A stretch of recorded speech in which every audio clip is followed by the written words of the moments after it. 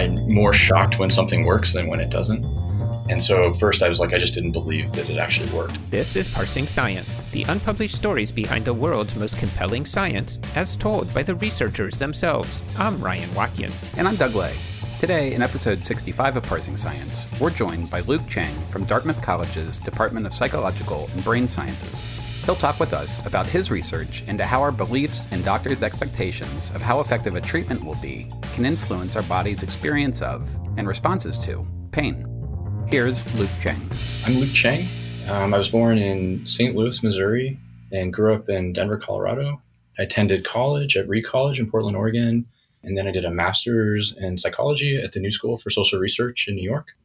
And then I transferred to start my PhD in clinical psychology at the University of Arizona in Tucson, Arizona, and then completed a clinical internship in behavioral medicine at the University of California, Los Angeles, and then a postdoc fellowship in neuroimaging methods and placebos and pain research with Tor Wager at the University of Colorado in Boulder. And I started as an assistant professor at Dartmouth College in 2015. So I've been here about 4 years. You know, being trained as a clinician, I was always really interested in how psychotherapy worked. And in the beginning, I was really skeptical about it. So I was actually started being trained as a neuropsychologist, but then found that I actually enjoyed doing therapy much more than doing assessments. And one of the things that I found surprising was that I was pretty convinced that people were getting better doing different types of therapies, but I wasn't exactly convinced of the reason why they were getting better. And there's, I wouldn't say a lot of research, but there's a lot of papers talking about things called non-specific factors. And so these are things that how the provider connects with the patient or maybe instills hope or manipulates expectations that can impact the patient's outcomes. And that's regardless of the technique that you're using. And those have been thought to account for a lot of the variance in how, at least in psychotherapy research, but they haven't been studied very systematically yet. I was always really interested in this. And then can we find a way to actually study this? Coined by the Austrian psychoanalyst Wilhelm Steighill in 1924, somatization is the process by which psychological distress may be expressed through physical symptoms, such as head and stomach aches. As it's an area of Luke's expertise, we began our conversation by asking him how he got interested in the topic. So I've actually been interested in expectations for a really long time. I guess originally even how do we make decisions? What's morality? Those types of bigger questions. And that kind of got me into the decision-making world. And then in graduate school, I did a lot of work using game theory to try to study how people interact in the context of decisions in these economic games. And most of the work that I was involved in some way involved some type of expectation. So it might be a social norm that it's a shared expectation for which of many different players might converge on, or you might be thinking about what another player might be thinking. So first and second order beliefs. And we did a lot of expectation manipulations. And then clinically, I was really interested in how therapy worked. And a lot of the clinical experiences I was doing while I was training in graduate school and then also during internship were in behavioral medicine. And I was really interested in somatization. So how does the body and brain give rise to these different types of feelings or pain? And it's not really clear exactly how that all works, but it's really interesting. So a lot of the patients I would see were on the GI ward or in surgery, recovery, or in different domains in psychiatry. So I got to see lots of kind of chronic medical conditions and how families and couples deal with that. And also really interesting somatization cases. So when I was trying to figure out what to do for a postdoc, I was really interested in trying to bring my clinical interest in pain and somatization together with my research that was more on social interactions and decision-making and expectations.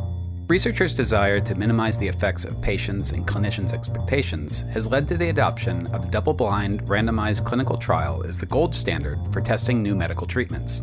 In theory, both the physician and the patient are unaware of whether the patients are being administered a new treatment or a placebo in such experiments.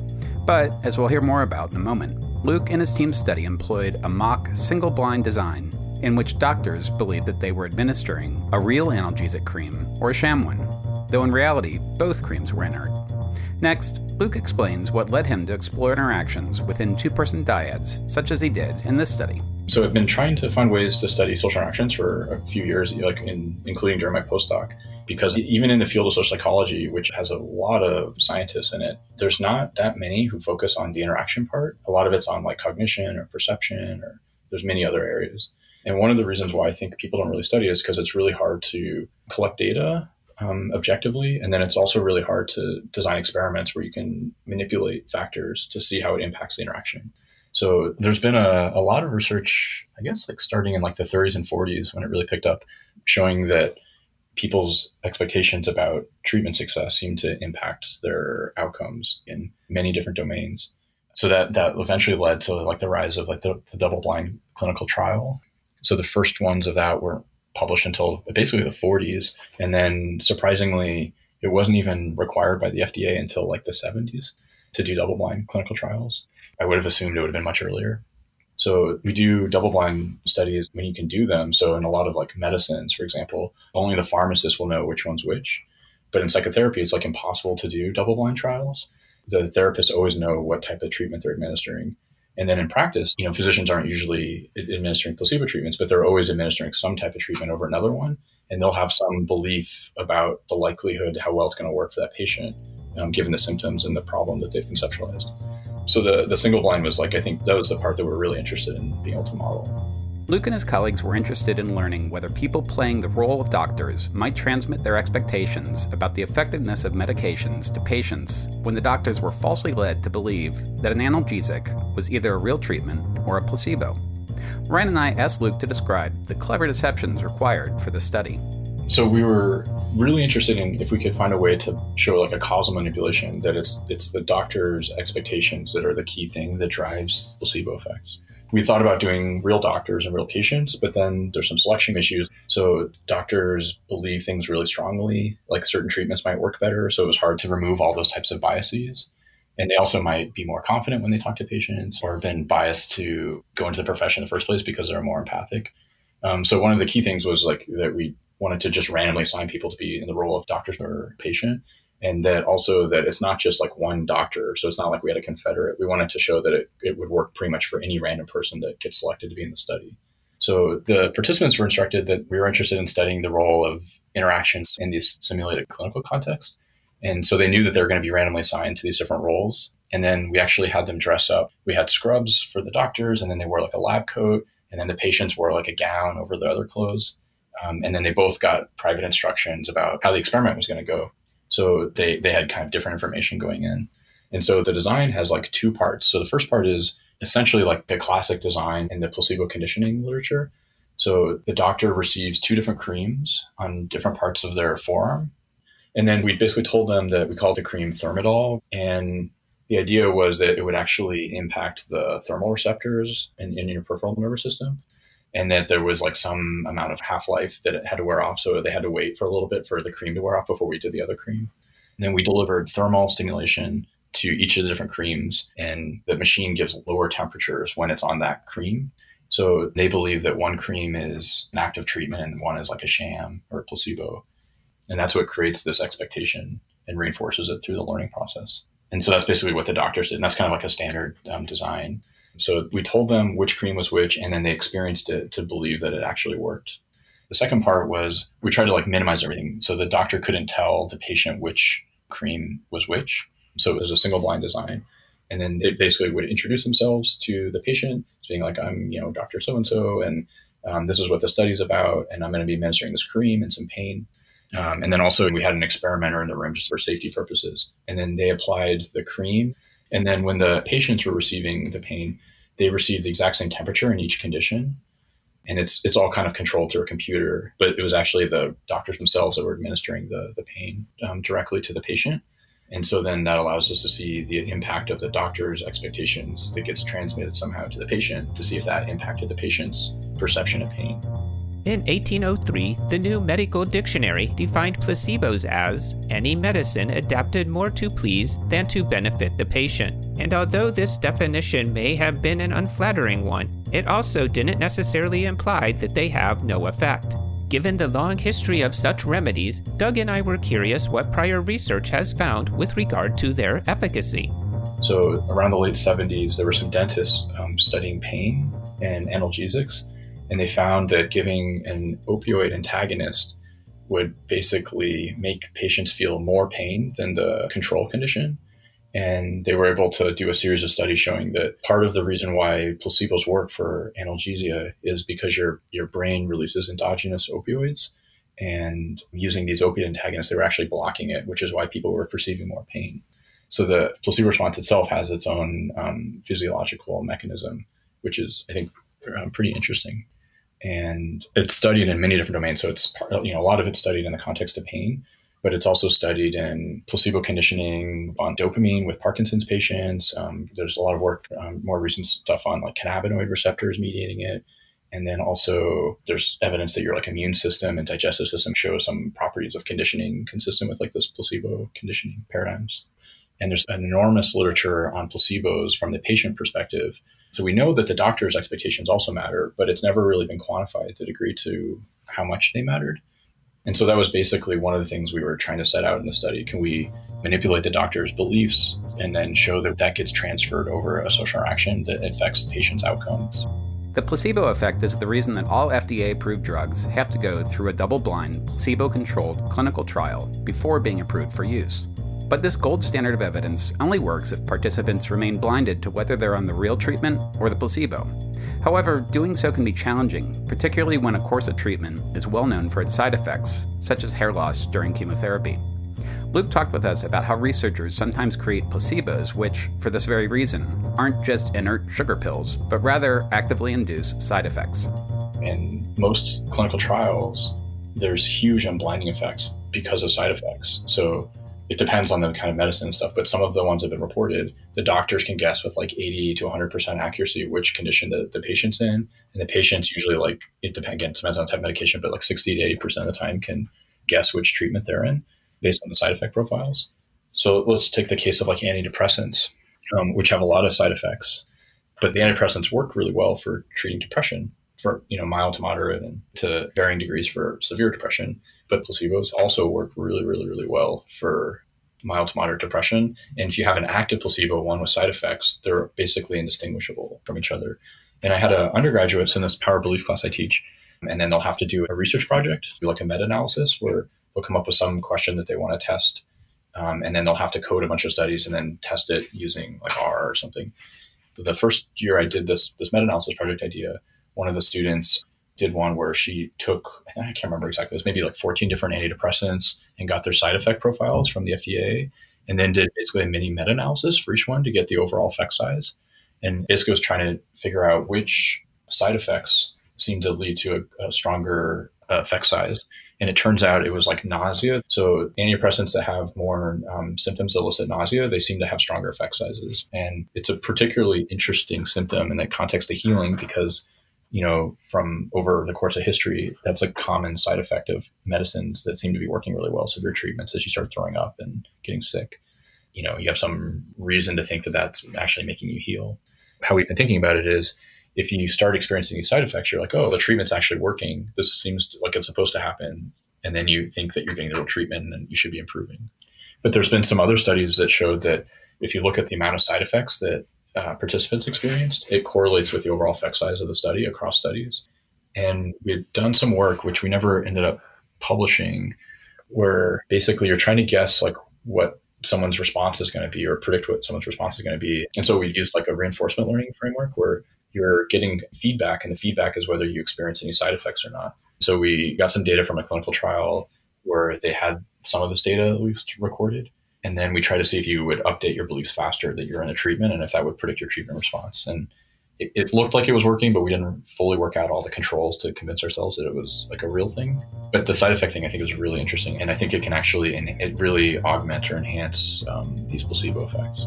Luke and his team's study involved 3 related experiments. The first involved both patients' and doctors' facial expressions being recorded using custom head-mounted video cameras, combined with self-assessments completed by patients, as well as measures of their sweat gland activity. These data were later used to train a computational algorithm, which predicts pain through facial expressions alone, as Luke explains next.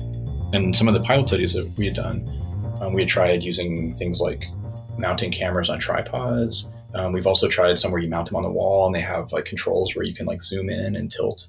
But one of the issues we always had was when you're in interaction, it's different than when you're just like working on a computer experiment, because people will tend to move around a lot and they would go out of frame of the camera. So it was hard to track them. So one of the engineering feats that we came up with was to try to come up with a way just to mount them on each participant's head so that when they would move, it was kind of the cameras were mounted. So it was invariant to the rotation. And the model that we kind of used was that in motion capture studios, they have these things that mount on your head with a camera on it, but they're very pricey. So we just came up with a way to build our own. I actually had some undergraduates who made some 3D models of the parts, and then we just printed them in our engineering school and then mounted GoPros on them. And I had some colleagues when I was in graduate school that had developed some software that uses computer vision to try to convert pixels into representations of facial expressions that are called action units. And these basically refer to like groups of muscles that you can kind of combine in different ways to categorize different facial expressions. And these were developed by Paul Ekman a long time ago when he was trying to find a way to codify a system on how we can study facial expressions. We followed up by asking Luke for more details on how these video recordings of people experiencing pain were analyzed to train this model. For every pain trial, so they get administered pain, that it takes about 2 seconds for it to ramp up, and then it lasts about 7 seconds, and then it ramps down for about 2 seconds. So I think it was about 12 seconds roughly that the patients were experiencing pain. And then you normally would have if you record like people's second by second perceptions of how they're feeling, you would kind of get a slope that it's delayed after the stimulus delivery, and then kind of persists longer and keeps rising until after people are receiving the pain, and then it decays back down to baseline. And the skin conductance responses kind of fit that same pattern. And we assumed that the facial expressions would probably have something like that as well. So what we did was that the cameras are recording like pixels, and then those get converted into action units. And the particular software we're using, it's like a deep convolutional neural net. It turns the pixels into action unit representations. You get one per frame. And so we're recording these videos through the whole experiment. So we just have this continuous stream of what the action unit predicted probabilities are for every frame. Then we basically trained our own model to predict pain. And it's really simple. It's just a regression model. The concept came from some earlier work that was done by Tor Wager on trying to find, is there a way we can have an objective measurement of pain from the brain itself? And so he administered pain to people in the scanner and basically found a way to predict the intensity of their pain from basically patterns of brain activations. And it ended up being like really, really reliable. And we can also take that same kind of idea or methodology and apply it to these facial expressions. So let's say we have 20 action units, and we can create a feature representation in that space that we can use to predict how much pain people are feeling. So we used a couple different features. So one was like, what's the maximum intensity that ever got, and then the minimum intensity for every action unit, and then also the amount of time it took to get to the maximum. So for every action unit, we had these 3 different features we used. And it corresponds to, there's a whole other literature on pain and facial expressions. And we basically kind of just replicate what they've been finding over and over again, where you kind of like get your eyebrows raised, but your eyes kind of close, and then you kind of like grimace, almost like you pull your lips back. And so we trained the model using the doctors when they were receiving the pain in the first stage.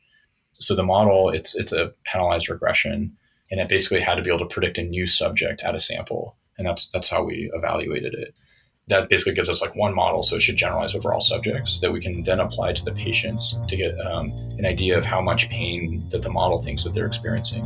Luke and his colleagues' first study examined if the transmission of beliefs between doctor and patient was mediated by the doctor's facial expressions. And their second study sought to replicate this with a new sample of participants and several tweaks to the experimental setup. We'll hear what they found after this short break. This episode is brought to you by Altmetric.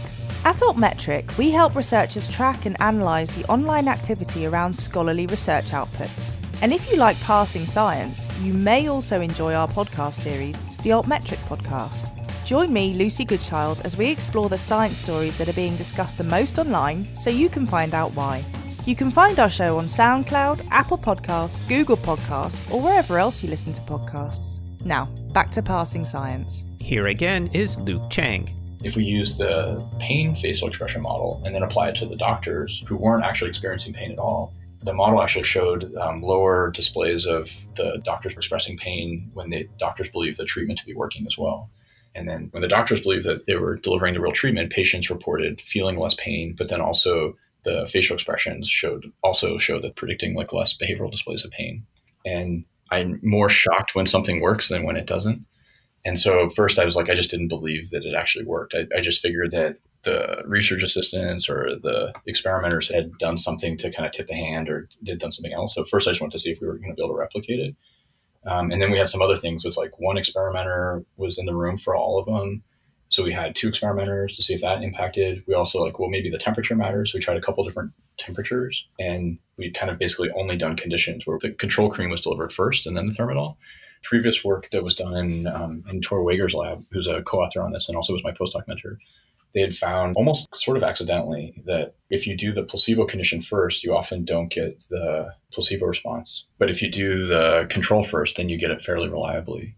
So one idea is that the way perception works is it's sort of like a relative state comparison. So when things feel really hot, it's not that we're able to have an absolute magnitude estimate of like what the temperature is. We just know that prior to the previous state, it's a lot hotter than it was.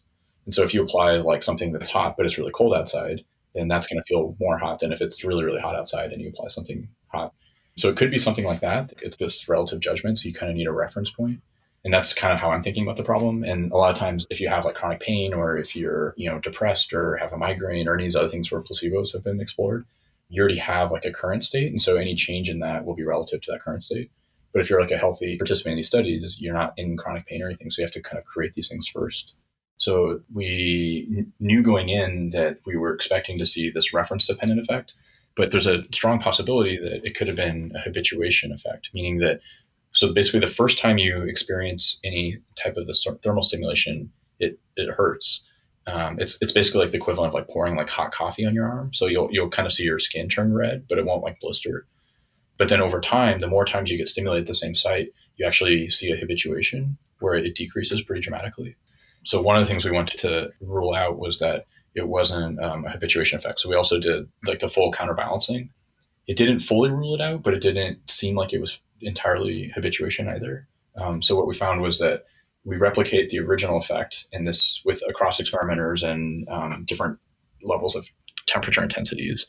But when we flip it, like so when you get the Thermadol first and the control cream second, we didn't see the effect, but it also wasn't exactly habituation where the control cream was lower also. So it was kind of like ambiguous. As solid as Luke and his team's findings were, peer reviewers of their paper made several critiques that required that they return to the lab to carry out a final study, as Luke describes next. I've submitted a lot of papers and I've had a lot of terrible reviews, and this was one of the better review processes I've ever had of any paper. So it went relatively fast. The reviewers got it and they were really supportive and had a lot of really great constructive criticism. So one, they weren't fully convinced of our extinction or this habituation effect. So we had to come up with a stronger way to try to show that. And one reviewer was really worried about that maybe because they're wearing these cameras and it's not very natural, that people might be more self-conscious or more attending or more expressive with their facial expressions. So we want to rule that out. And then another reviewer raised another really great critique that the experimenters knew what condition the patients were in. And so even though it's still a second order belief transmission, it could have been from the experimenter to the patient rather than the doctor to the patient. The third study, we also made it so the experimenter who was in the room didn't know which treatment was which. So they were blind to it. So only the doctor knew which one was which. The experimental design we used was to show there wasn't habituation but also controlling for the fact that, or accommodating that there's this kind of known issue with having the control go first. We used an ABBA design. So it was every participant, it's within subject, but they get the control cream, then the placebo cream, then the placebo cream, and then the control cream. And then if it's habituation, then you'd just expect it to go down and stay down. But if it's not, then you'd expect it to kind of go back up for the last control condition. And that's basically what we found in both in terms of self-reported pain and also with the skin conductance response. The team's third study also replicated their previous findings, suggesting that doctors' subtle facial cues do indeed transmit placebo effects. But since quantitative studies are better at identifying what's going on than they are at explaining why, we asked Luke what some alternative explanations of their findings might be. Yeah, so like why does it work, or how is it even happening? So one idea is that they're like hyper tuned to when they think the treatment's going to work to the patient. So they're paying more attention to them. They might be more empathic or caring or warming, more perceptive. And these subtle kind of like nonverbal cues might be perceived by the patient. And that's what gives rise to them perceiving, and what they self-report as feeling like the doctor was more empathic in that condition compared to the other.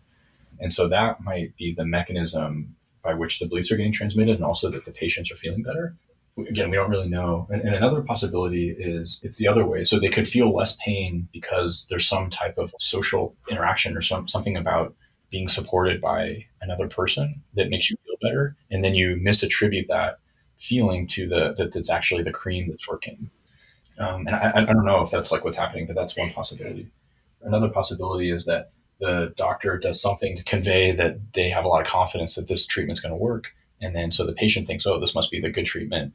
It's kind of like how a normal placebo mechanism might work, where they believe that the treatment's working. And then so it has this self-fulfilling prophecy effect where it starts feeling like they feel less pain that way. We wrapped up our conversation by asking Luke if he's planning on extending this line of research into what might make otherwise effective treatments become ineffective, or placebos become effective. We have some follow-up things we're looking at this data set and collecting some other ones to find out, well, like if you have not maybe necessarily what the patient thought, but if you have other third parties watch the doctor's videos, is there any systematic difference in how they're expressing? Do they seem warmer? Are they paying more attention? Or do they seem more confident? So keeping the raters blind, but trying to get some other information about what the doctors might have been doing differently in the two different conditions. And then another one is we have this assumption that everybody expressed pain the same way. But it's possible that there's many different types of pain facial expressions, and that could be across people or even within a person. And so we're also trying to do things to see if we can model that better, kind of using like unsupervised learning techniques to identify different patterns of pain facial expressions. And then there's a group who's been doing acupuncture while they do what's called hyperscanning. So they have like a doctor in one, like an acupuncturist, and then a patient in the other one. And then I think it's like some type of electrical stimulation. So the doctor will actually deliver the treatment by hitting a button, and then it goes and they get real time. They're streaming video to each other so they can see each other.